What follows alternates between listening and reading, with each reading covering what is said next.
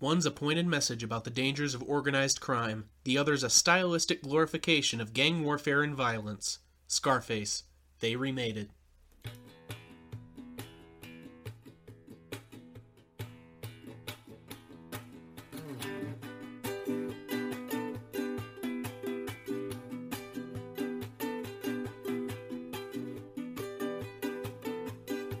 Hi, this is Jacob.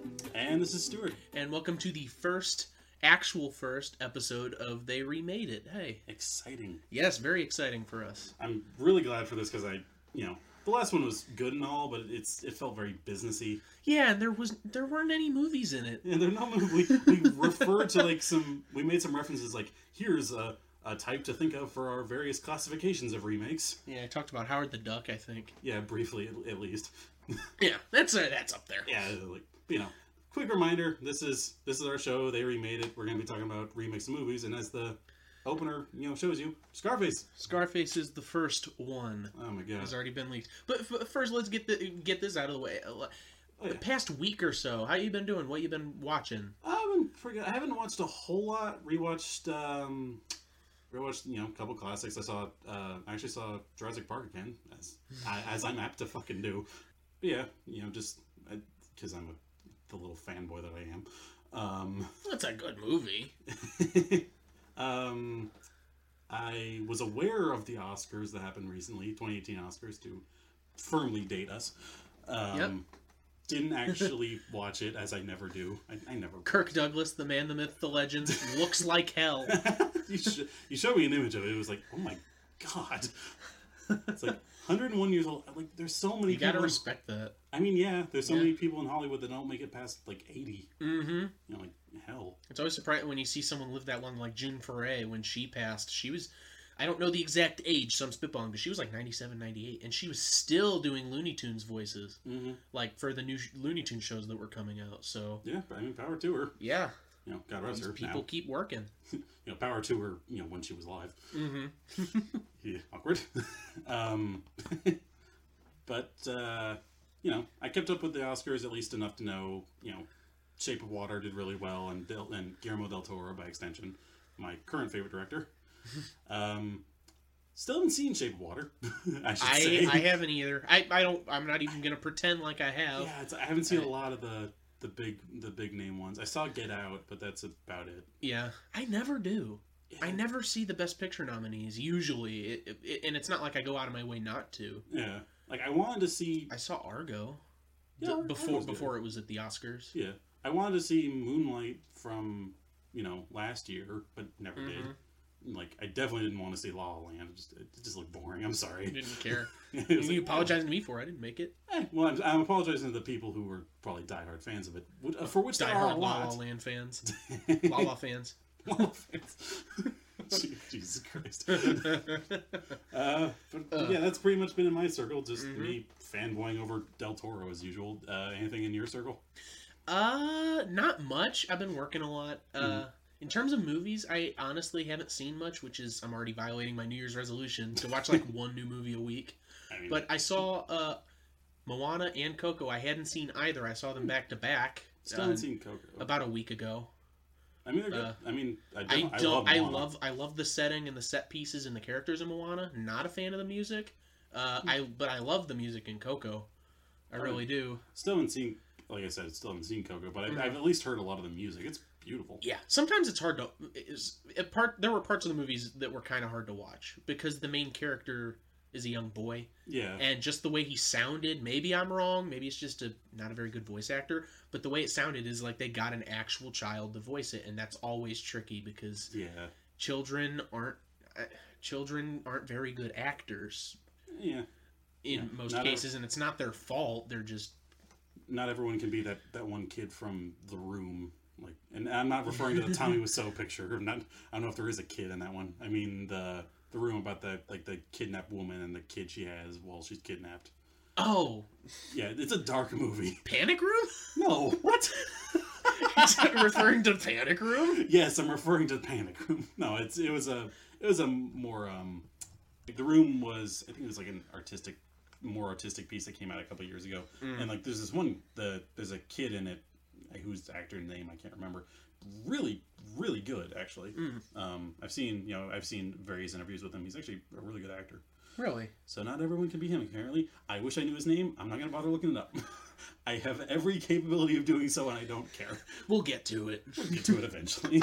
When they remake it. Just they reboot it. Either 10 years down the line when we've forgotten about this, or 2 years where it's like they remade that. They remade it? Hey! Alternate time. Woo! Alright.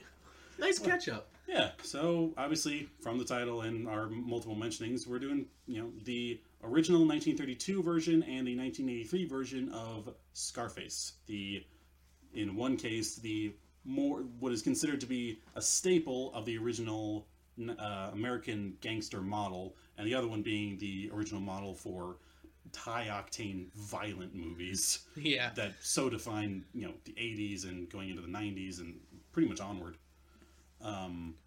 And we wanted to just, do our thing with them, trying to kind of break them down, seeing why this felt, I mean, obviously, it's a very popular movie originally, so it makes sense to be remade. Oh, yeah.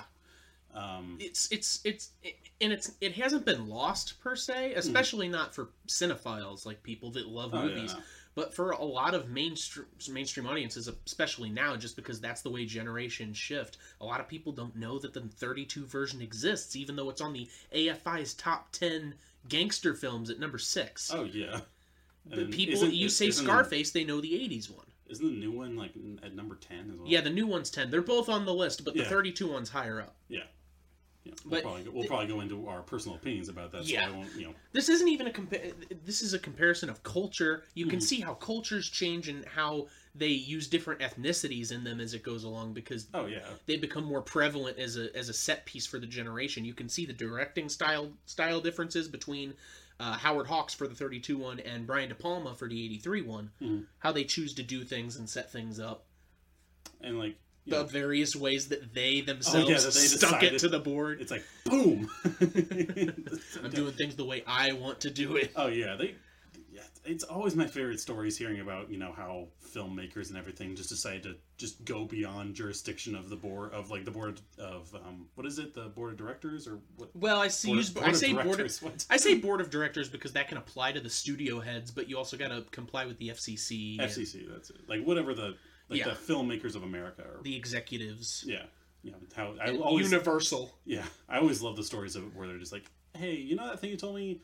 Go F yourself. I'm doing it my way. I know a lot of times for TV, what they'll do is they'll put in things that they know are going to get cut deliberately, just so that the other things don't look as bad by comparison, and then they can get them in.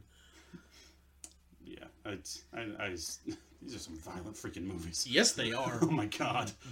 I will say one more so than the other. One is way more violent. Oh my. One's darker, but the other one is I would say excessive. I guess the entire point of the film is that it's excessive, but it relies on excess. Exactly. But we're getting ahead of ourselves. Ah, yes, of course. Yes. Yes, quite. Let's not spoil it just yet.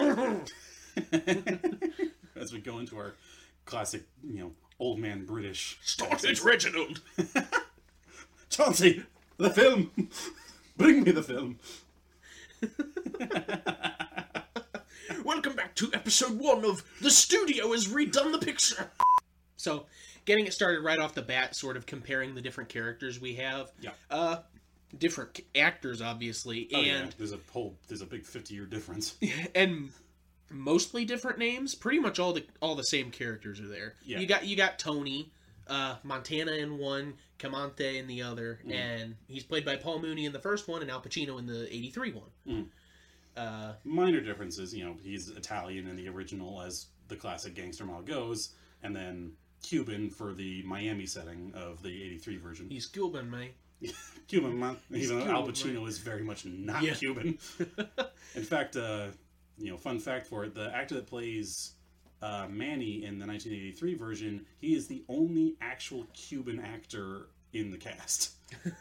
Of the entire cast, he's the only Cuban. Pretty underknown at the time. He also hasn't done anything else. He was in Traffic and The Last Gamble. I know neither of those. So I know. I think he like. I looked up on his IMDb. I think he showed up on the series Ray Donovan, which I at least know of. But that's the most I can see. Right. So But we got. Name's Stephen Bauer, by the way. His name's not Stephen Bauer. His name's not Manny Rivera. Yeah, no, that's his name. I don't know the names of people.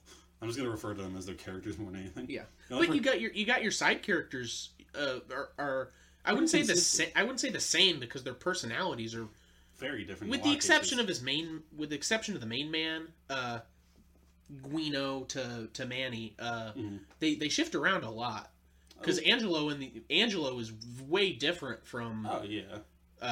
I don't even know. I guess they sort of reference him. I guess in Angel, they're not the same character. I think it's just a name link. Yeah, that's probably paying homage to Angelo, referring to a more side character in the original film.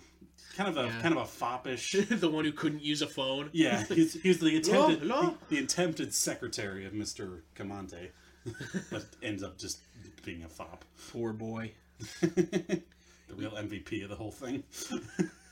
You got sisters, and you got mother. Yep, we got Cheska in the original, and what was the name of it? Gina. Cheska and Gina, for comparison for the sister, and then mother who... Mama and Mama. Mama and Mama. That's her name, Mama. Mama Montana. Mamma mia, mamma mia. Here we go again. No. Who else do we even have? There's the love interests. Elvira and Poppy. Poppy for the 32 and Elvira for the 80s version. Not terribly different, but there's a distinct difference in how they incorporate themselves into the plot. Yeah. And like they represent a lust for Tony's character, but they do it in very different ways, even though they both show up and are standoffish. The way they evolve is way different. Oh yeah. Poppy 83 Tony marrying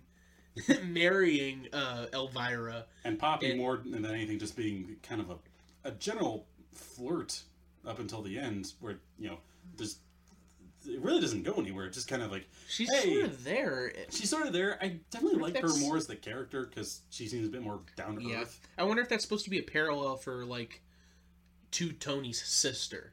Maybe. Because those are the two women that he interacts with, his sister and Poppy. Mm-hmm. Yeah, and to a lesser extent, Mama. But she's like, you ruined her. She's more just a foil to everything you touch. Yeah. Bad like you. I don't think Mama even shows up again, save for her one scene in the 1983 version. Right. She shows up. She shows up twice, at least in the original. Mm-hmm.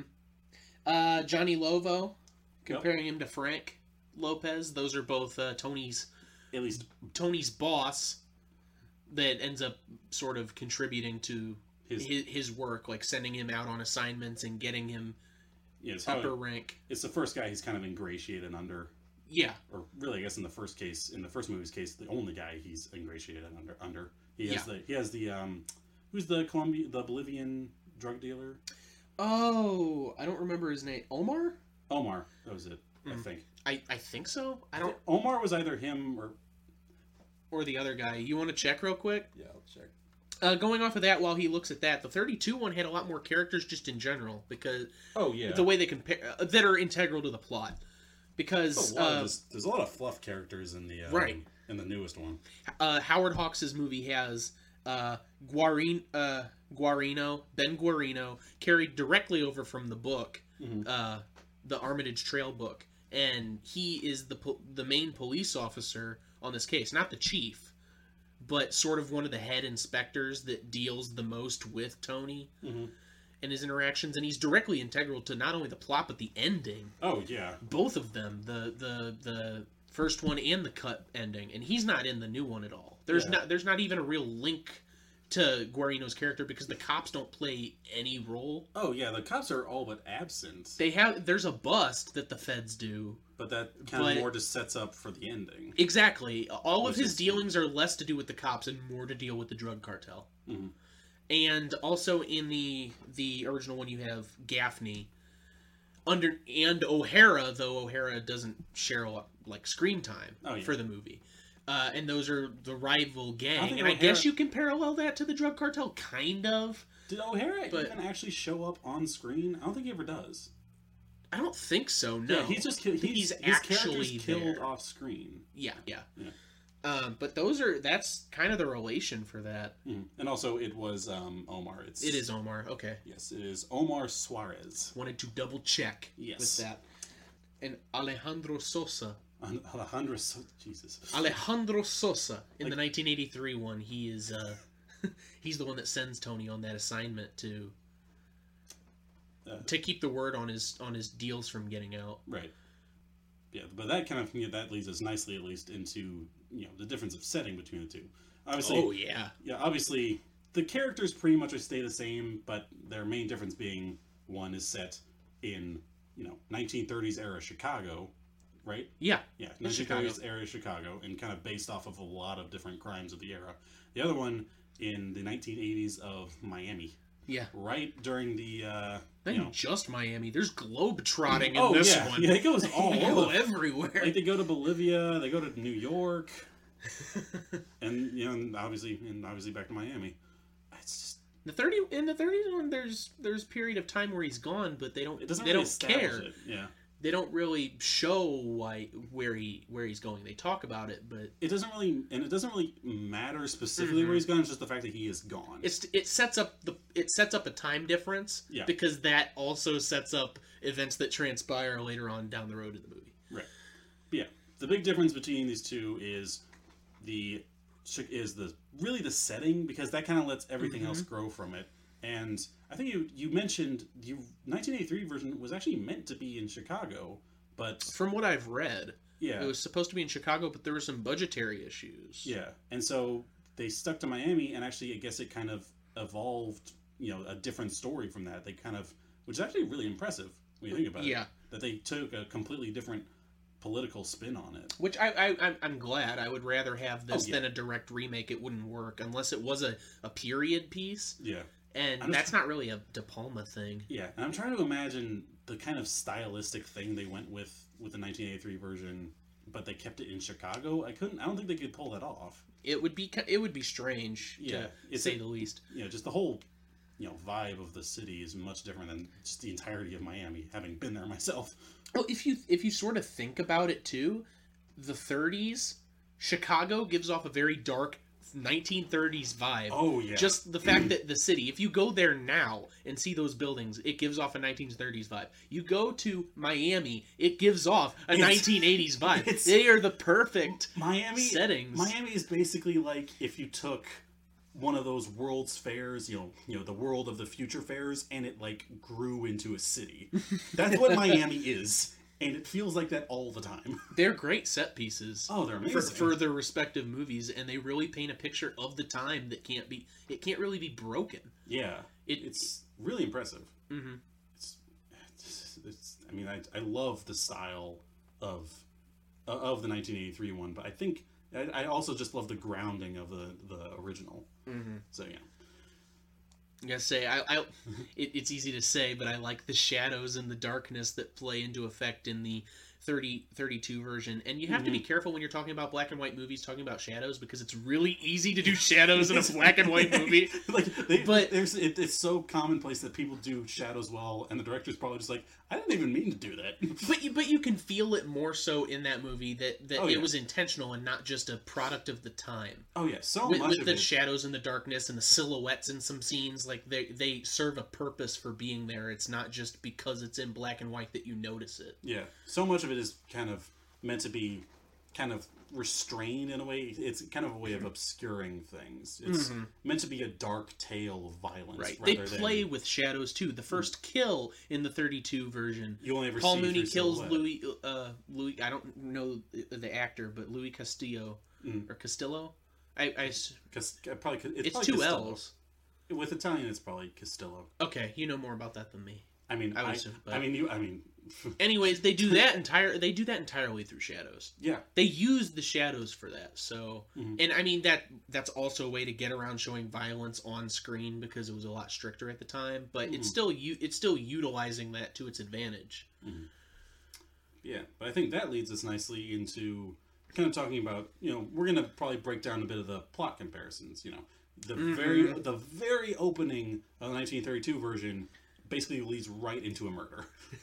It's this big party. The original MVP character for me, the janitor, it's going around afterwards. It's just like just sweeping up this classic, early 30s party where it's, all these white streamers and everything. There's like the party hats and all that sort of stuff. Very much grooving and boozing that you'd imagine, that sort of thing.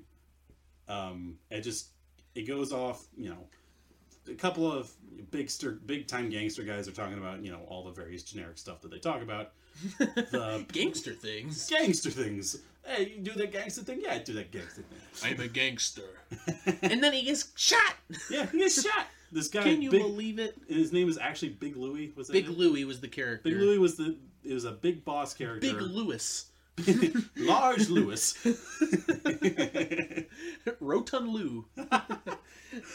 Well, he gets killed. Yeah, like he's killed by our, at least it's heavily implied, that he's killed by our main character Tony Camonte, as we stated, but you only ever see his shadow. They play it all through shadows. Yep. And that's the first big difference that we can, or the contrast that we can show between the two movies, because when you're looking at the Howard Hawks version and how it does that first kill with the shadows, one, it does it really fast. Yeah. And two, there's a lot of darkness at play.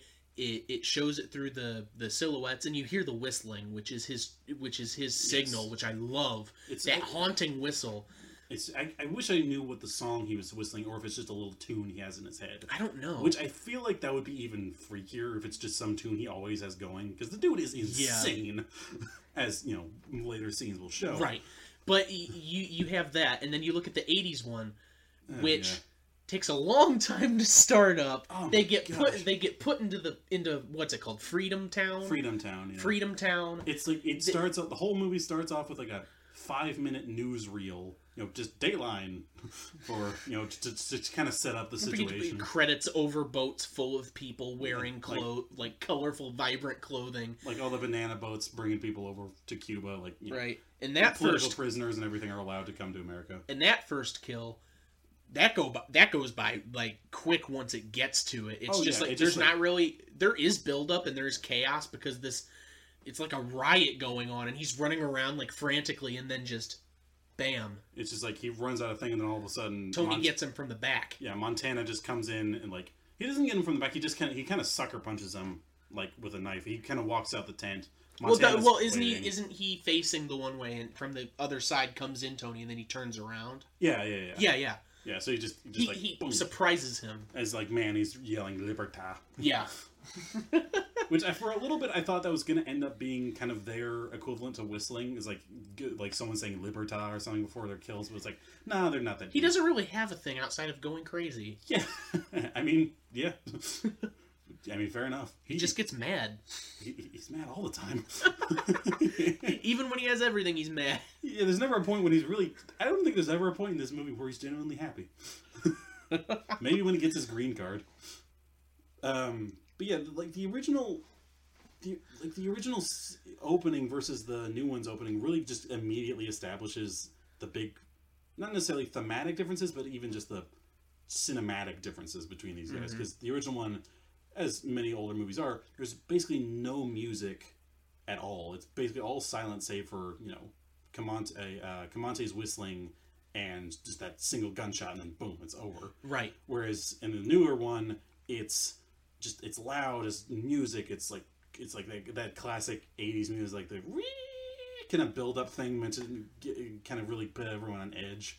And it's an assault on the senses by comparison. Mm-hmm.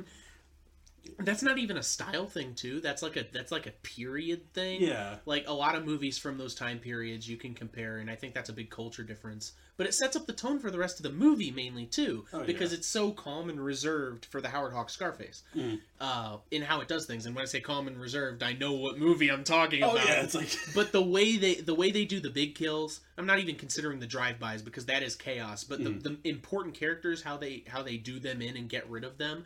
There's a lot of quietness. Mm-hmm. There's darkness. There's shadows, and it's really dramatic. But in the 80s one, it's chaos, it's vibrant, there's things everywhere, there's blood, which adds red to, like, blue and yellow backgrounds. Yeah.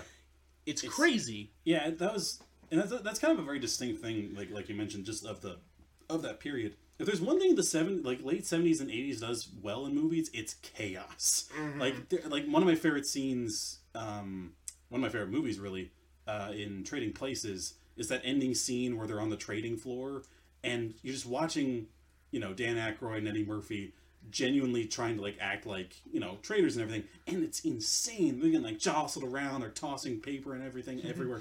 The whole scene just exudes this kind of energy that you don't get in older movies older than it, even nowadays. Like nowadays scenes feel very choreographed, where it's still chaotic but don't have that really raw feeling that a lot of these older movies have. And I wonder if that plays into a bit of the comedy that we feel with the 1983 version, because chaos is inherently funny. Yeah, exactly. And especially the way it's portrayed and just how insane it is in this one especially. Right. It being over the top definitely helps, but I think the chaos it does add to some of that as well. Yeah. And of course, we have a bit of that in the original one as well, during, as you mentioned, the drive-by scenes where, where Comanche's just going to town, just dozens of murders just driving by. It's almost like excessive even by like modern standards. Like when more and more I think about it. Too much. It's like, Jesus. It's like people crashing in the roads, people dying in the middle of the streets. My God. Mass hysteria. Mass hysteria. The humanity. Then from the intro of both of these pieces, it leads into what it really makes up the bulk of both the movies, that being Tony's ambition and rise to power through obviously excessive amounts of violence, and in the 83 version, the addition of excessive drugs. Yes. His complete disregard for what people above him tell him to do. Just outright, I don't care what you tell me to do, and somehow it ends out pretty well. For him, yeah. For a while, yeah. Just, in the first one he's told, hey, don't go after the guys on the north side. Immediately goes after the guys on the north side and just decimates everything. And Lovo, his boss, he's just like, what did I tell you?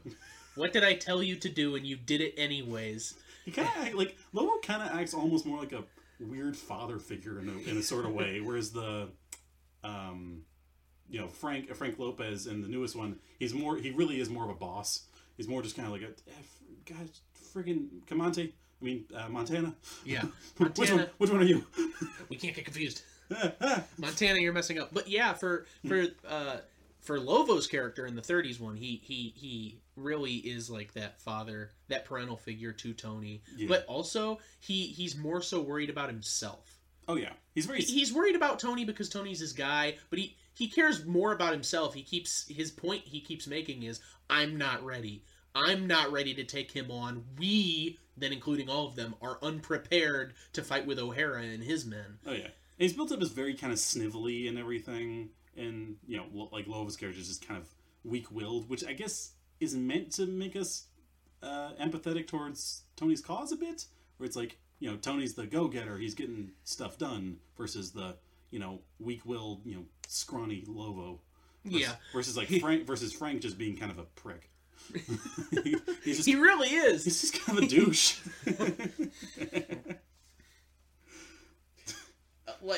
Wait.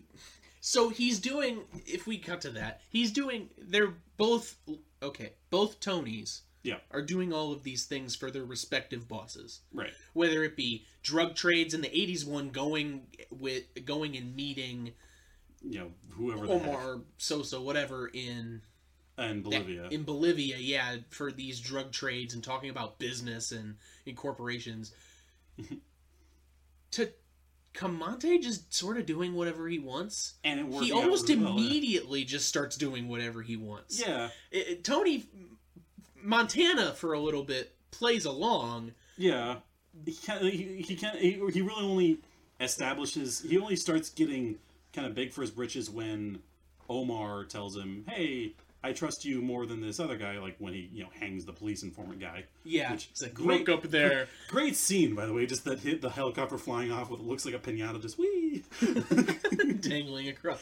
Flying across the sky, dangling from a rope. It's so ridiculous, but awful. Like, yep, that's what happens. So, like, that's... Across Bolivia. That's really the kind of time when Tony starts kind of becoming more ambitious from that point forward, it seems like. Because, he sets up the deal basically by himself. Yeah. Without, Lopez's approval.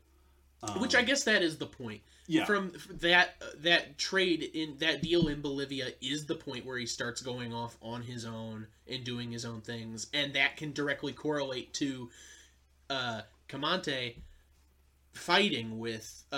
starting a fight with the North Side. Yeah. Camonte really comes across as...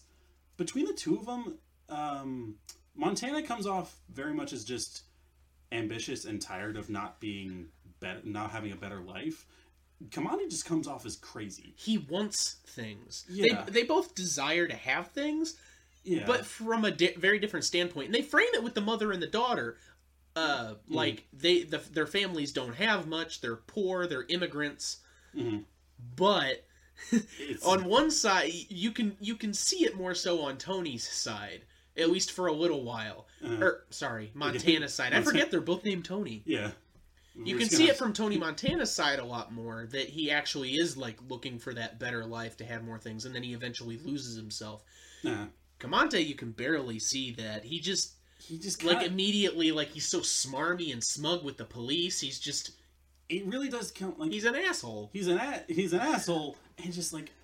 It really just comes across as outright psychotic in some cases. I mean, obviously Montana is nowhere near a full deck, but, it really just kind of comes across as, with Paul Mooney's acting style to play Camonte, it really just comes across as cold and callous, and just, anytime he's smiling, it's more for, he's laughing, it's kind of more like a smile of laughing at his own joke more than anything, rather than he's enjoying himself for any other reason. And none of the other characters in the movie are ever having any fun. They're all playing catch up. Like, why are you having such a good time? Yeah, they're all just getting whiplash from Camonte doing these crazy things. Whereas Montana, like, he has Elvira laughing in the car, and they're out on the beach that one day and they're having a good time. Really random scene, by the way. Right. There's a lot of him actually having fun with other characters, enjoying deals. I don't know. He seems to be a part of the joke. Yeah. Whereas Camonte is like he's pulling the strings the whole time. Yeah. It's Montana acquires the strings. Yeah, he gets them after over time, just through his own desires. But Camonte just decides, I'm doing this my way, and it just happens to not blow up in his face. It actually ends up working out pretty well. Yeah, a couple assassination attempts notwithstanding. There's a little bit of blowback. Because he kills O'Hara. Yep. Lovo's like, I told you not to kill O'Hara, and then Boris Karloff gets pissed. and he goes on a rampage. Good old Boris Karloff for what little time he's in this movie. Karloff's character. That's the actor that plays Frankenstein, by the way, in the original Frankenstein movie. Plays Frankenstein's monster. Frankenstein's monster, I should say. Yes. Yes, thank you. He plays Gaffney in the 32 Scarface. Yep. He's like the underling of O'Hara. Yeah. The North sort Side of like boss. a direct underling to him, though. Yeah. From what I could gather, Gaffney is to O'Hara as Camonte is to Lovo. Yeah, that's a good point. Yeah. Is there And they both end up doing the same thing. Like, eventually Camonte gets rid of Lovo, and then he usurps his position, whereas on Gaffney's side, he usurps his position, but he's not the one responsible for O'Hara's absence. Yeah. To put it lightly. Of course, then and then Gaffney tries to retaliate for O'Hara's murder, doing this massive drive-by scene through a cafe. Great scene, by the way. Just some wanton destruction that you don't get very often in older films. Which leads into the insanity that is the drive-by scenes on Camonte's part when he gets his Tommy gun. Oh, yeah. Didn't you mention this was the first film to feature a machine gun or something like that? I think so. It was either the first or it was one of the first. Yeah. Is what I gathered from my facts. It was one of the first ones to actively, feature a machine gun in such a prominent role. Yeah. Then Camonte just goes on his counter retaliation spree of just taking out everybody he can. Every motherfucker. And then, which apparently, ties into a lot of, the movie itself is based off a lot of real life gang violence occurrences. Like, there's a scene, saying, oh, these people were killed on Valentine's Day, my God. And that's meant to be, the Valentine's Day Massacre. Valentine's Day Massacre, right. Right. And then I think Scarface is meant to actually to directly refer to Al Capone. Yes, so, it is. That is who Armitage Trail based the book on. Yeah. So, but which obviously it's it's meant to the original one. We haven't talked about it too much early. It from the outset says this is meant to be a PSA as to the violence of organized crime. It says that and you can see literally at the very beginning. You can see that in the bulk of the middle of both of these films. Is what's happening. It's just looking back at the 80s version, if we're talking about these subtle comparisons, it doesn't really have that. It doesn't have this Gaffney character to interact with. The Bolivian drug cartel that they're dealing with sort of usurps that position. It takes its place, but there's not the connection there that we want. I feel the only kind of connection is I felt the Bolivian drug cartel people seem like the only other gang force that's as opposed to either Tony's gang. In Montana's case, this is the only other force that's actually directly opposed to him, right? Because the police aren't there. There's a few times the feds interact. There's that shootout. That creepy ass clown gets killed. Oh yeah, at that nightclub. But that's when Frank tries to assassinate him. You're right. But weren't the feds involved in that? They were involved. He's trying to set him up. There was a detective there who was kind of in Frank's pocket. They were wrapping that around together. So there really wasn't there. But yeah, you're right. There really is no direct connection to the North Side guys or O'Hara or Gaffney in the 1983 version. It just kind of they just have this drug cartel to deal with, and then that just kind of leads into into Montana establishing the deal himself and immediately aligning himself with Omar, and that's what leads Frank to try to assassinate him. Right. It cuts straight to that assassination attempt, whereas there's all this other buildup, which I guess if you're saying that the drug cartel and the North Side gang are one and the same, they're representative of each other, then they both get the same thing done. It just feels like more happens in the 30s one. Yeah, more of it's just direct. In that time period. More of it's just direct, it's more direct violence rather than the kind of more almost political style of the drug cartel setup. But that takes us into the assassination attempt on the part of Johnny Lovo for the 30s one and Frank Lopez in the 83 one, and which it's they're both set up. What you have a thought here?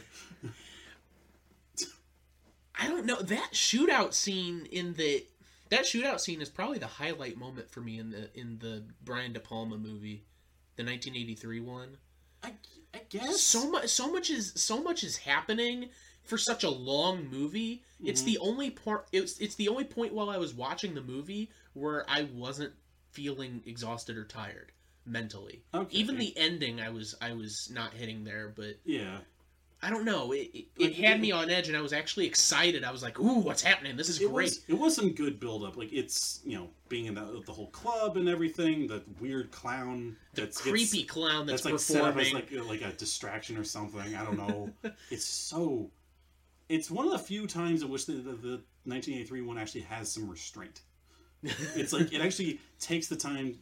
We're seeing the assassins lining up their shots and everything, and then the slow build up and then just this bang, bang, bang, bang, bang, really quick shootout. It's really the only time I can think of where it builds up that much versus, the immediate next scene where he actually ends up counter-murdering Frank Lopez. Right. But in the The 30s ones doesn't have much build up for the shootout. It's really just, Lovo being pretty obviously peeved that Kamante has gone behind his back and done all this violence and gotten so much attention on himself. And he is not happy. And then just attempts to kill him with a drive-by by some other guys right at his home, actually. It was wasn't it right outside his house? I think so. It was or the office. Or like the office. Somewhere around there. And then, but then from there, both movies pretty much fall off exactly the same. It's one of the few times where it's like point for point almost exactly the same. It's Tony in both cases, hides out at some, some friendly building with a couple of his boys, and he has one of them arranged to call his boss to be like, hey, we didn't get him, so that he can catch him in the act and confirm he was actually attempted to assassinate him. The only difference being the detective was present in the 1983 version, who really held no major role in the movie. I'm trying to think of. I'm trying to think if there's any point he adds anything. Does he? Like I don't think so. Even the crap he talks about, it's more just like when he shows up in the club before the assassination attempt. It's basically just saying some generic stuff about, oh, you can pay me off and everything will be just fine. Or it's like, but then he kind of just shakes it, like Tony shakes his finger at him, and then kind of that's that. And then he gets immediately murdered in the next scene he shows up in. It's like, what was the point of it? There wasn't really anything established, because we know in the entire film the cops basically do nothing. Right. Like they're not, like there's the only time we actually see the cops are that detective and in the very beginning where he's getting brought in through customs. They're really not present anywhere else, which is weird to think about. That's true. I didn't really think about that. Yeah, their lack of inclusion. They're just completely absent throughout the entire thing, versus them being such a huge force in the 30s version, which I'm sure is the point. Right. It's meant to be like the police force are the only thing stopping these horrible people from destroying society. These bad men. Whereas in the modern one, it's like saying, yeah, even the cops suck. But taking us further into the assassination of the boss character, this is really where Tony gets his chance to shine. You see him as a character. This is the character's true personality, regardless of what you've seen throughout the movie, and this is the jumping off point for everything else that happens in both movies. It ties it up, and the way they handle it is so different, but also indicative of their characters. For Paul Mooney's Tony Kamante character, he approaches Lovo and he's like, hey, he's basically trying to get him to admit that he killed him, but it's a setup, because in both movies they have a guy call and say, hey, we didn't get him. We didn't get him, or something like that. And he's like, and then whenever they're like, oh, who was that? Like, the boss is like, oh, nothing, or wrong number, and then they know, and then both Tonys know, oh, you're lying to me. And that's how they get them. But the way Kamani goes about it in the 32 version, again, as we've talked about, is so subdued, and there's the whistle. Oh, yeah. And there's the X's that appear. And you can distinctly see how uncomfortable Johnny Lovo is with it. Like Osgood Perkins, dude, the actor for Johnny Lovo, great facial expressions all throughout, especially in that scene. You see his face drop. You can feel it. Like he's pouring a drink and his hand is like very subtly shaking. It's not enough to be like, comedically shaking or anything. It's just like, you can definitely tell, wow, he's genuinely scared for his freaking life. So, assassination attempt in the 80s one, that's my favorite scene. That scene with Johnny Lovo in the 32 one, that is my favorite scene in the movie. His unease and just the whistling in the background, like, which we as the audience know at this point, that is Tony gonna kill someone. Yeah. And, like, I'm sure even Johnny Lovo knows that, because he knows Johnny's, he knows Tony's freaking crazy. Yeah, he's like, no. It's like, well, I've done it now, haven't I? You're probably wondering how I got here. But Al Pacino. Yeah, he's just like Al Pacino in the 80s one. Al freaking Pacino. He plays it off. Yeah. He's visibly angry, though. Yeah. He doesn't even try to hide it. He's just angry at... He's angry at Frank, and he's like, answer the phone, whatever, and he gets it across, and then just starts yelling. and it's just constant yelling until he has him killed. Like, he first enters the room with his guys, he's waving a gun around, he's got his arm in a sling all bloodied and everything. He does not do anything subtly. No, he does not. Not a thing. The excess of the late 70s, early 80s is well alive. In Al Pacino. We also get to see the main difference between the characters of the bosses and how they react to this. Mm-hmm. And that's good characterization, too, because the entire time they've been talking down to Tony, telling him what to do and telling him where to go from this, and how they react to his sudden rise. Oh, yeah. Just this meteoric, rise to power right underneath his thumb. And now they're standing there with weapons. Yeah. It's like, how are they going to react? And there's even a big difference with how each scene does it, because I don't think Tony doesn't even Comante doesn't even kill Johnny Lovo. He has his buddy. He has his yeah, because he's like, he's like, I don't kill people, or I never kill nobody. He's like, yeah, you have other people kill for you, like me. And so he has... And he immediately establishes himself, I'm the boss now, because someone else is doing the killing. Yeah. Versus Montana just straight up shooting him. Just being like, I don't care. I hate you. I'm done with this. And hats off to Robert Loggia, dude, because even who was Frank Lopez in the Brian De Palma one, like he jumps straight into that pleading for his life thing, but it is really good acting, that like blubbering sort of really gush really about it. Just don't do it, and like I'll disappear and all that sort of stuff, like all that sort of stuff. I'll go away. Like the Johnny Lovo kind of tries to like keep a bit of his composure, not a lot of it, but comparatively, it's more. He kind of some subtlety in his voice. Yeah, it's more like, Johnny, I've done all this stuff for you and all that sort of stuff. Like, what is this? It really hammers home the father figure thing to it, because I think Comante really does have a lot of respect for Johnny Lovo, hence him not even pulling the trigger or even watching Johnny Lovo get killed. He walks out before Guido shoots him. And so I kind of always got that air that, for as callous as Comante is, he still had a bit of respect left. Whereas Montana, he wanted everything that Lopez had, and he was standing in his way. And so it was a very, just heartless, cold, just end to it. Which is cool, because the way we were framing the characters, both Tonys earlier, we were saying Comante is more of a psychopath, whereas Pacino comes from this household. This one scene and then lead on sort of reverses the roles for the rest of the movie. Yeah. The lead up to this point, Comante's the psychopath, and Montana is sort of the kind of the underling going. The underling that's like, I haven't had these things. After this assassination, those roles reverse. Comante gets sort of softer. He really becomes kind of. There really is kind of a weird maturing thing to it. It's like, he establishes, I'm better than this, psychotic killer. I can run things now. Whereas, Montana's like, I'm better than this underling. I can be a fucking psychopath. I am better than the world. The world is mine. Literally. Yeah. I saw it on the Goodyear blimp. Thematic parallels and stuff. Ugh. And I guess it kind of, I'm trying to just think of how the line applies differently in each movie. Where the world is yours in the first one kind of feels a bit more ironic in a way. It almost seems like a message more to the audience than anything. Right. It's like, the world is yours, so don't take these terrible criminals. Because both of these movies are supposed to be messages like anti-gun violence and anti-gang warfare. But that message, having that message so... I say predominantly, mainly because it's in the one scene in both movies, sure, but it closes out the movie. It's the final shot in both movies. Yeah. The message to Tony and a message to the audience, the world is yours. Is that supposed to be a bad thing?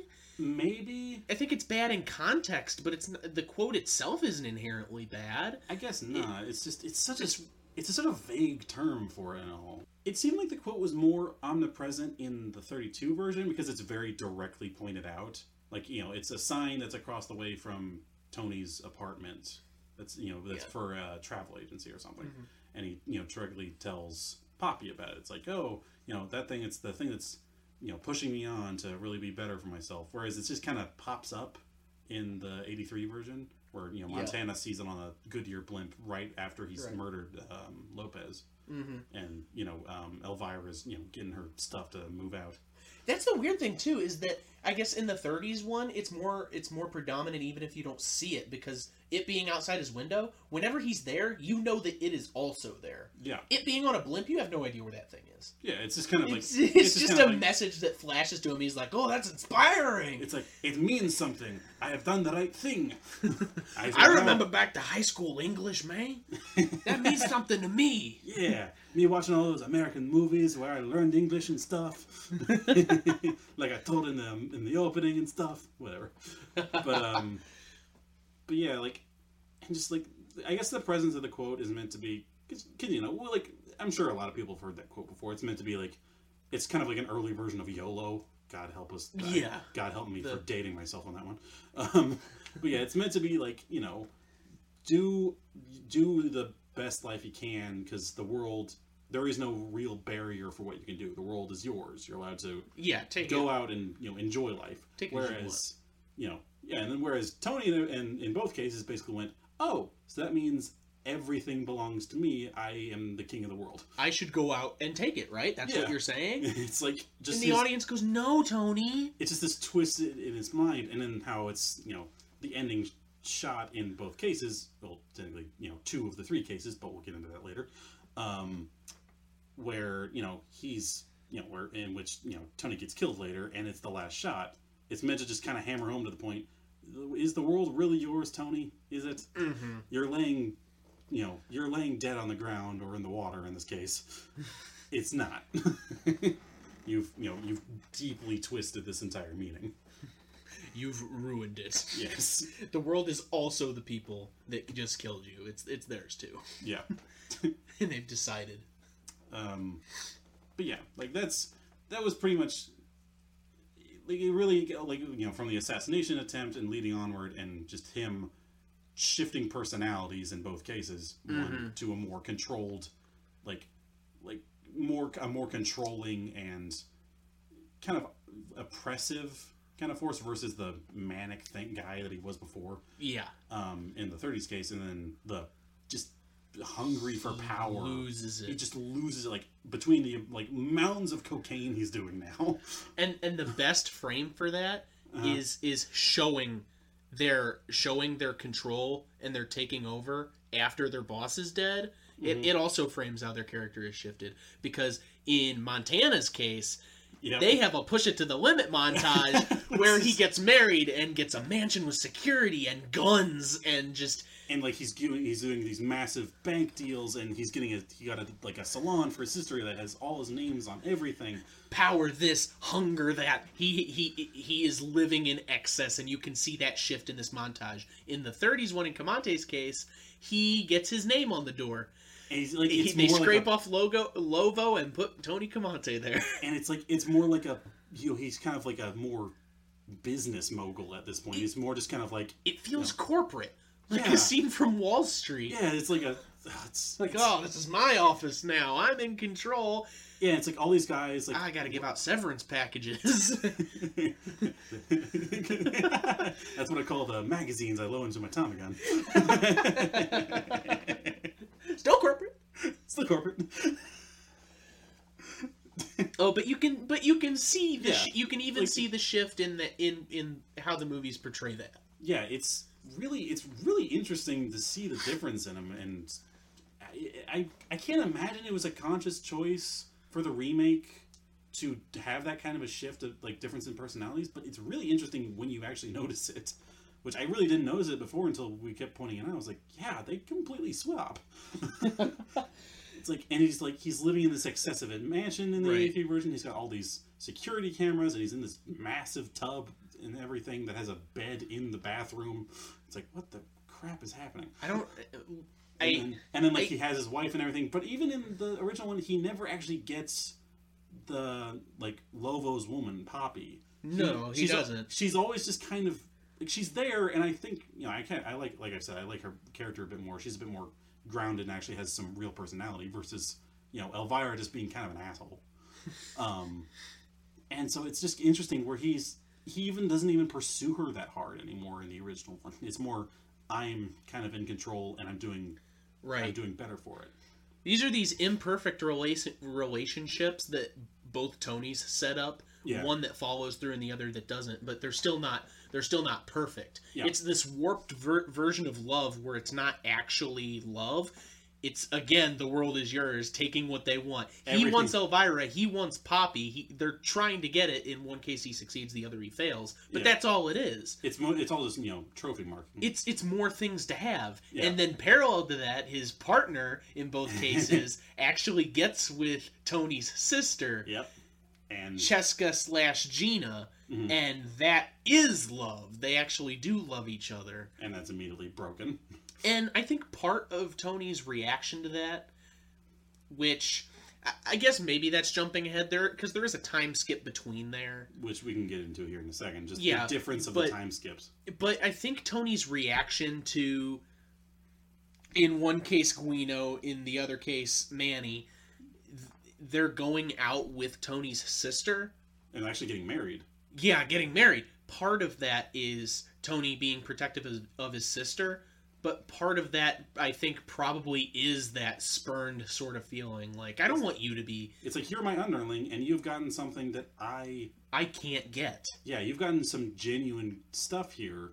How dare you? Yeah, like, even in the case where Montana was able to marry Elvira, he's like, I got Elvira, but I didn't get happiness. You got happiness. Like, I want it. Yeah, exactly. The world is mine, not yours. Exactly. I'm taking it. Yeah, exactly.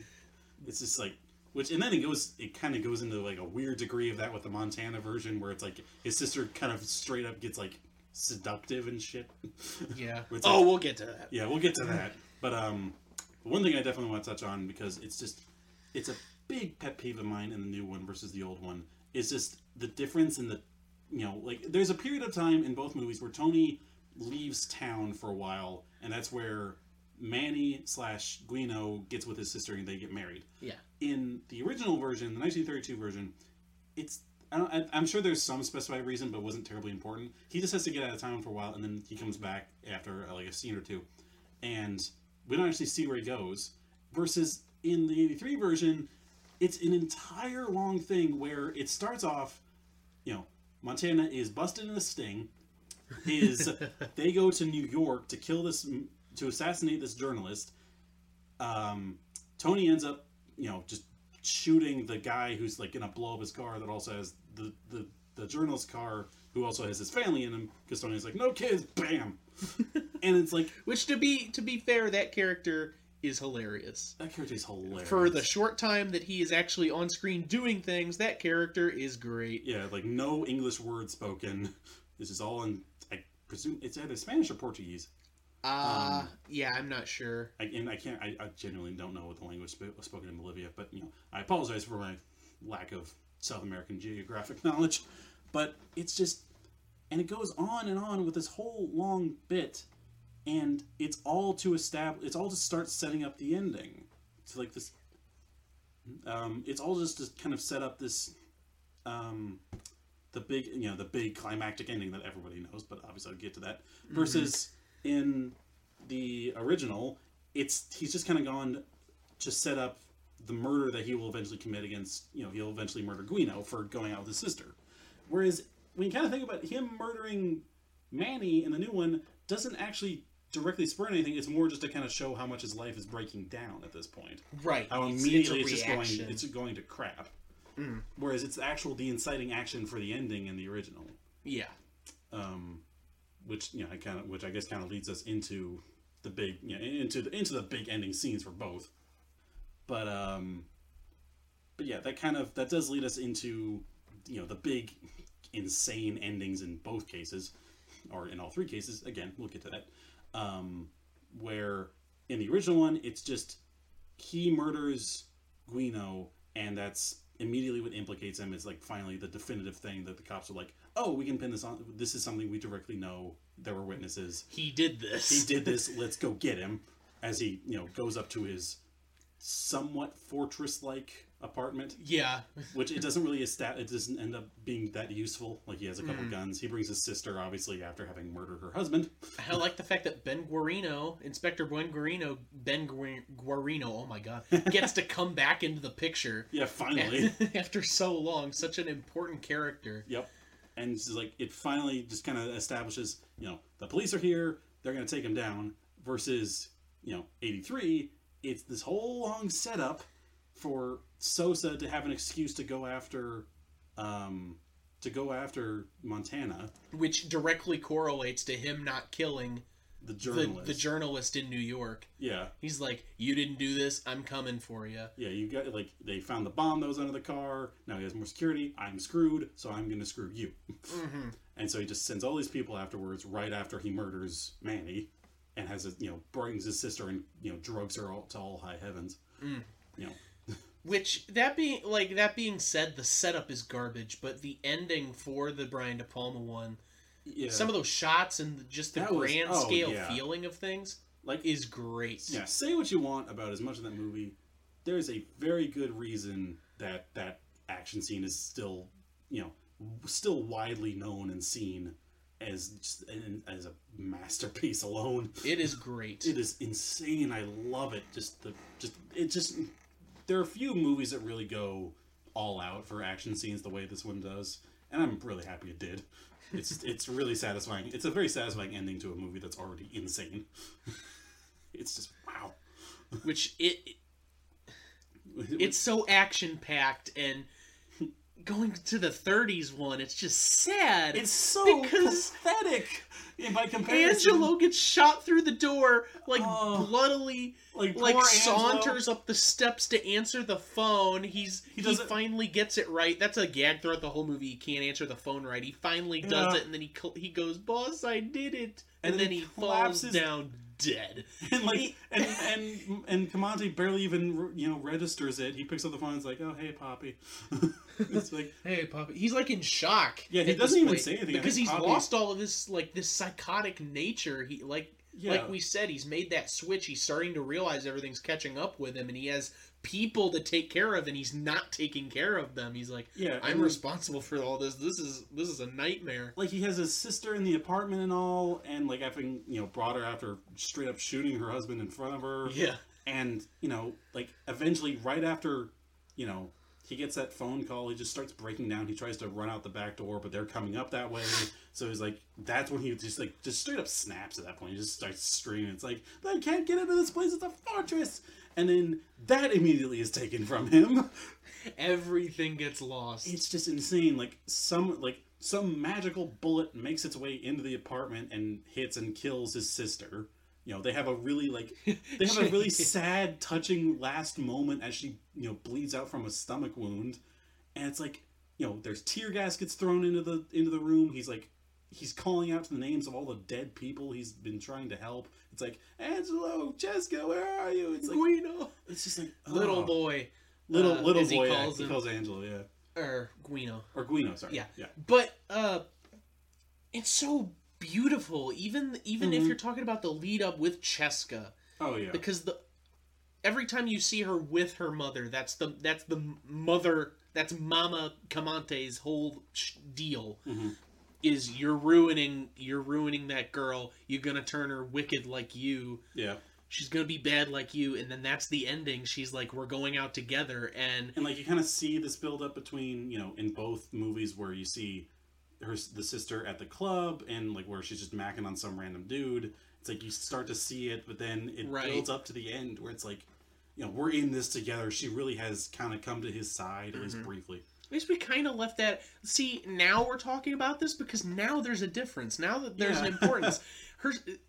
The sister, we sort of mentioned, has an impact on Tony's character, protective or whatever, and going out with Tony's second man, second in command. But they're pretty much just the same character in both movies. Actually, they're really not. If you remember in the very beginning, they have a pretty harsh relationship in the very first scene they're with. His sister, Cheska, wants to be in the life that Tony has at that time. She's like, why can't I go out and do these things like you're doing? It's shut up, you stay with Mama. and like that sort of stuff. Yeah, versus, and then the Brian De Palma one, he's they more have a like much, trying to give money and like they have a much more like a much better relationship until the club scene. I think that's built. I think that's him trying to build it up because the movie's so long and they put so much exposition into it. I think it's a product of that. Yeah, like it's he's them trying to establish it. Yeah, and then it's just straight up. It's almost kind of a mirrored relationship that they actually have. It's another personality swap. I just realized it's she starts off harsh, not liking him that much. That in the 30s one ends up ride or die. Yeah, and emphasis on the die. Even after the death of Guino, her husband, even goes ride or die with it at the end. Versus in the 80s version, she's super they have a super close relationship. And then by the end, she goes drug crazy, is basically trying to seduce him, tries to shoot him, and then gets shot herself. It's like, what? She's gonna be with Manny now. Yeah. And in that drug-fueled heaven. Talking, and going back to that, I don't know, Paul Mooney's breakdown in the 30s Scarface is beautiful. Oh, just in how he's waiting for these characters. He's sad, he tries to escape, but he sees what's happening. But you go to the Al Pacino one, he has...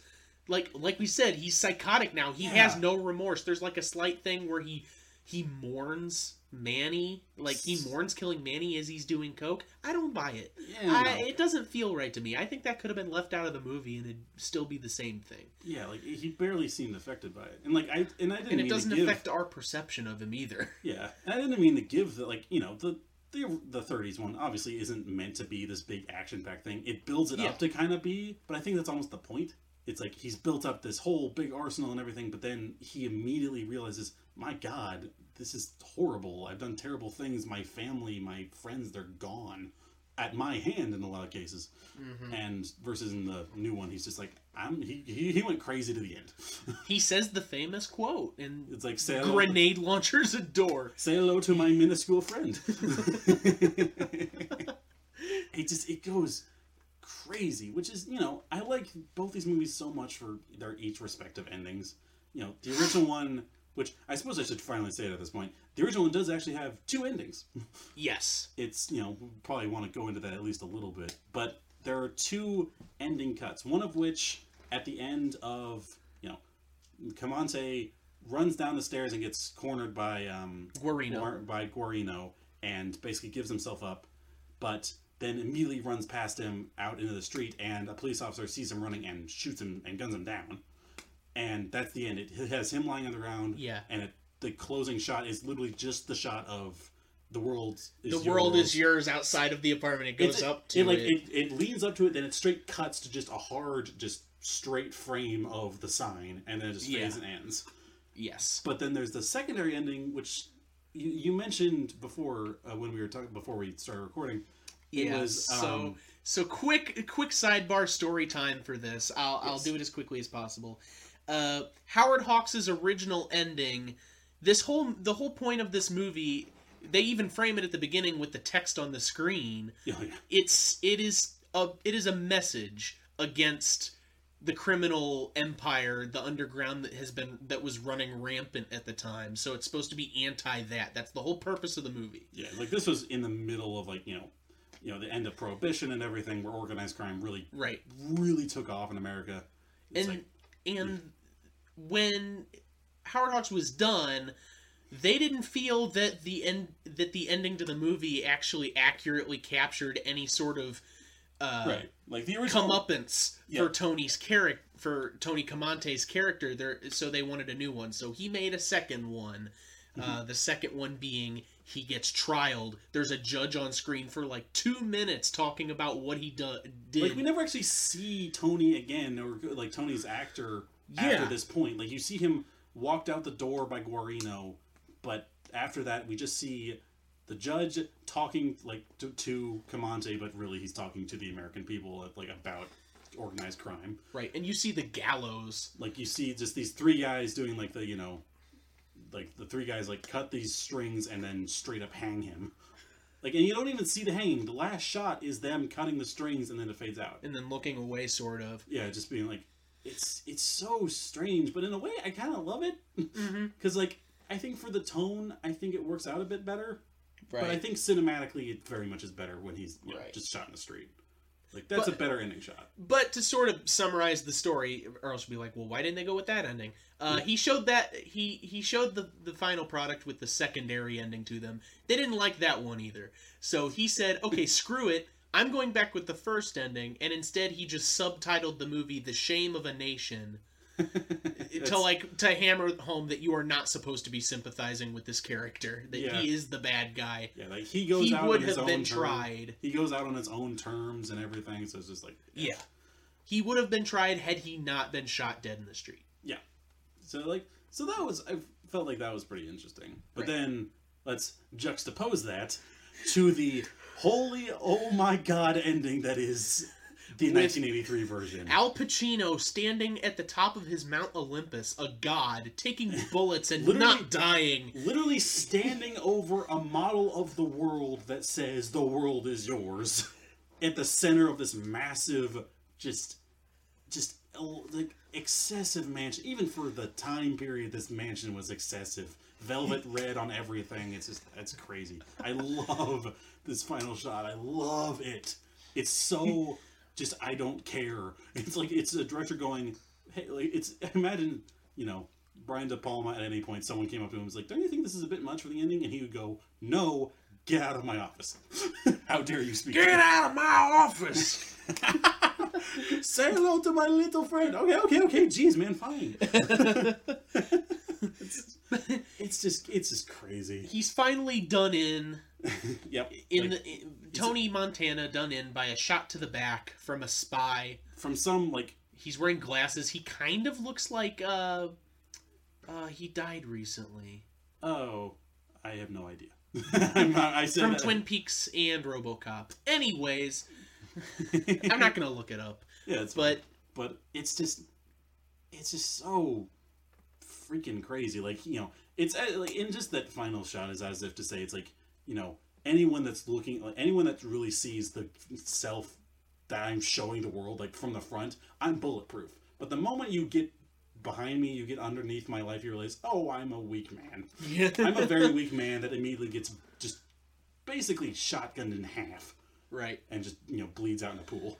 And that is the perfect way to sort of end that. Oh, and those character arcs, because for Howard Hawks' 1932 Scarface, you go all throughout the movie, even with him working his way up to the top, he's losing more and more until in the end he has nothing and he's dead in the street. Yeah. There's no glory in it. He is just gone. He ends running away. It's sad, and it's practically depressing. Brian De Palma Scarface 1983, he progressively gains more and more. Even with losing people, he gains more from them being dead than he would have with them alive.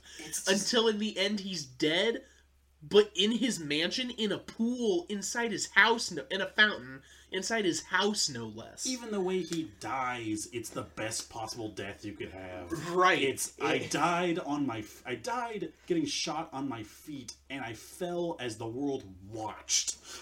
Literally watched. He fell in front of the globe. The world was just... the world was an audience to just this slaughter as he was running it all.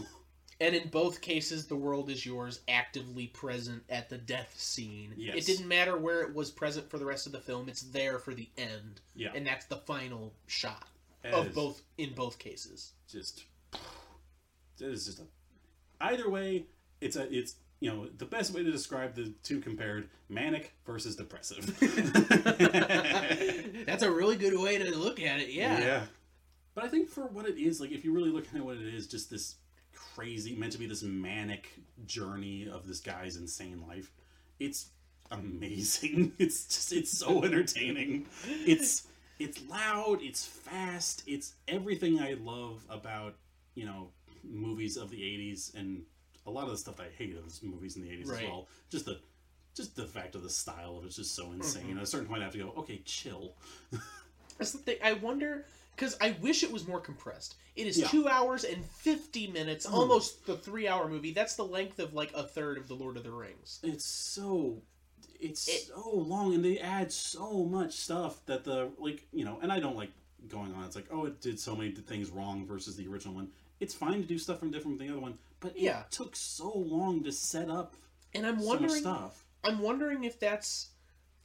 if padding was put in there and some slow moments were put in there to pad out the movie. Not to pad out the movie, but they did pad out the movie. Oh yeah, they did. I wonder if those were there to directly contrast how chaotic and fast paced other scenes were. Because if the movie was more condensed, maybe it would have been so nonstop people couldn't watch it. They're like, this is just too much. I can't. True, but I'm wondering. But at the same time, I don't think, making the movie extremely long by association by doing that, I don't think that helps. I don't think it's a good answer. I was tired by the end of watching that movie. Yeah. When we watched it together, I was just exhausted. And then, of course, I think between the two, I definitely like the original one more.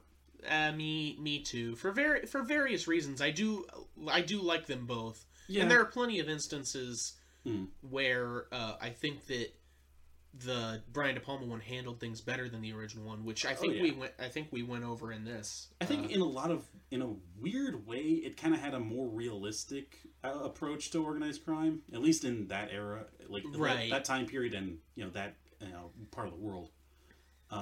Right, because it's definitely closer, so that could also have an effect on it. Like we didn't grow up close to that time, exactly. So and it's like we don't have repercussions from it.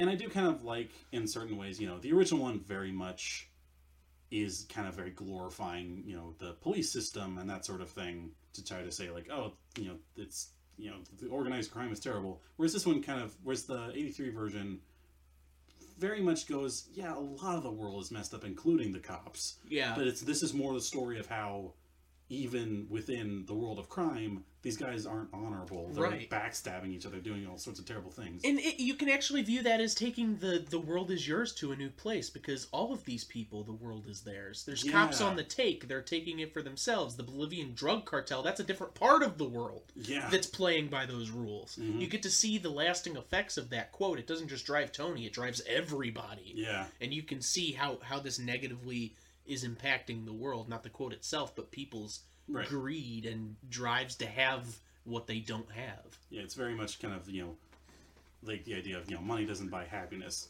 It's meant to mean, in your pursuit of success, don't forget the good things. It's not, you need money. Like the subtitle for the Brian De Palma one should have been, "The world is shameful." Oh yeah, that's pretty good, actually. Scarface, "The world is shameful." Yeah, the shame of the world. The shame that is the world. But and even with all that, I think under the surface there's a deeper message. I think if the movie did itself a little bit more seriously, I would rank it a little bit higher. It's ridiculous and I love it for it, but I feel like with a message that it has, it could have done a bit better. Right. And that's why I do like the original one more. It's more condensed. It's more very character based in a way. It's just a better quality film in my opinion. It's subtle in ways, but it's also creepy and especially with how Camonte would act in the first half. I think that the 80s one handles the message and it handles the. I actually think it doesn't handle characters better, but I think it handles character relationships better. Yeah, the way that they interact with each other is a lot more realistic. But if we're talking about theming, oh yeah. then and if we're talking about cinematic, how it's made, then yes, I would go with the Howard Hawks one. Something we didn't bring up, but that I'd like to point out is the push it to the limit montage. Very 80s. We talked about that. It's very 80s. It shows the passage of time and shows what's happening. I understand that. But if you did that in a modern movie, it would be a parody of that scene. But in this case, they did it legit. Now, compare that to the passage of time they do in the Howard Hawks one, which is Tony Camonte firing a Tommy gun over a calendar, and every time a bullet is fired, a page rips off the calendar, so it's just a calendar rapidly flipping as he fires this gun. It's beautiful. It's one of the best transition shots I've ever seen. It just comes out of nowhere as well, because it's a good film. It's talking about it's a very, very well made film, and then just get this one little shot just comes out of nowhere. It's this is just very high quality. Right. It instead of just This is what's happening through the passage of time. It's It's showing the time passing, getting it out of the way. It's like time has passed while also showing you he hasn't stopped doing what he's doing in this time. Yeah. He is still gun-toting around, shooting people and running a crime scene instead of like a minute and a half montage to a ballad. Yeah. Final thoughts. Both films get across their message very well. Mm-hmm. I think both do a good job in their respective right. Yep. If I had to pick a favorite between them, then it would be the 1932 Scarface, just because I like how subtle and underplayed and shadowy it is. Oh yeah. But you've gotta admire Al Pacino's over the top acting. Al Pacino, is like, what a nutcase of a man. It's just like it's. Yeah, I do love the messages in both of them. You know, the original one, it's very by the book kind of thing. But again, this is a movie that defined the gangster genre. It's cold, it's dark, it's subtle, it's everything. It's everything I love, like in a good film, and the films of that era especially. And the new one is crazy. It's exotic. It's off the wall in all the best ways, and that's what I love about movies from that era. But just me as a cinephile, it's so much better made in the 1930s one. Mm-hmm. It's so like attentive to detail, and the acting is just spot on all the time. And whereas, you know, all the times where Al Pacino loses the Cuban accent in the new one, it's just like he kind of forces through it by doing the really talking to my teeth sort of thing. Where it's like, kind of gets away with it, but he's clearly just not able to do the accent. Yeah. But I still love it, but yeah, the original one's definitely the best. And deserving of, you know, number 6 on that, whatever list that was. That AFI Top 10 Gangster Films. And I feel shameful that I didn't know about it before, but now I do. Now you do. Thankfully for, you know, making this show. And now maybe you guys know. Yeah. You know, if you haven't checked it out, it's so worth the check them both out. They're both easy to find. Obviously, the 80s one's easy to find, but so is the 30s one. You can pick them up both easily. DVD. Yeah, if you really want a movie that defined the gangster genre, at least the American gangster genre, the original Scarface is top notch. Mm-hmm. It's easily one of the best films of the decade. With the kind of clout it carries, the 30s one's probably on Blu-ray too. Probably. Just it carries that. And if not, then Criterion will have it. Yeah. I'm sure. It's a bookmark. Someone's gonna have it somewhere. Of course, you can easily find these, and this is a perfect time to mention that with this framework, we will do a follow-up episode later on when the Coen Brothers Scarface comes out. Yes, that is at time of recording. You know, that is still in the works. The Coen Brothers are working on the next remake of Scarface. Apparently going to be set once again in Chicago this time. They'll be going back to the original. I thought it was set in L.A. Sorry, LA. I think it's set in L.A. and it's Mexican. Right. That's it. Yeah. So, but there's not a lot of details on it. So I'm really hoping it's going to have elements of both. It has the kind of the political stance that you could have with the newest one, but it also has a bit more of the harsher edge to it that the original one has. Because, you know, L.A. is hard freaking core when it comes to crime. Right. It's in the same. It's in the. Mm-hmm. I don't know. It's got that old city vibe while also retaining that. Yeah. Whereas Miami is basically just coastal. Yeah, exactly. Vibe too. And the very much immigrant. I think we can get a good mixture there. Yeah. So I'm hopeful for that. Right. That being said, that's the end of this first episode of They Remade It. You can consider this a sort of pilot episode, if you will. Yeah. We really wanted to pick one movie that really kind of is the really good framework for a remake. It's the hardcore. It's basically the same movie, but let's see how it changed. It encapsulated what we're setting out to do with this podcast from the get go. And if you like it, please rate and comment and review on whatever podcast app you're listening to this on. Yeah, well, not sure where it'll be framed. Or if you hated it, leave that too. I don't really care. Yeah, give us some criticism. We probably won't listen to it, but still. We don't care about your stupid opinions. Okay, well, I do. I respect them. I generally take them to heart. So you're the You're the stable Tony. I'm the crazy Tony. Yes. I don't care about your stupid opinions. I'm Paul Mooney. And I'm Al Pacino. And this has been They Remade It. Come back next time, man. Thanks for listening.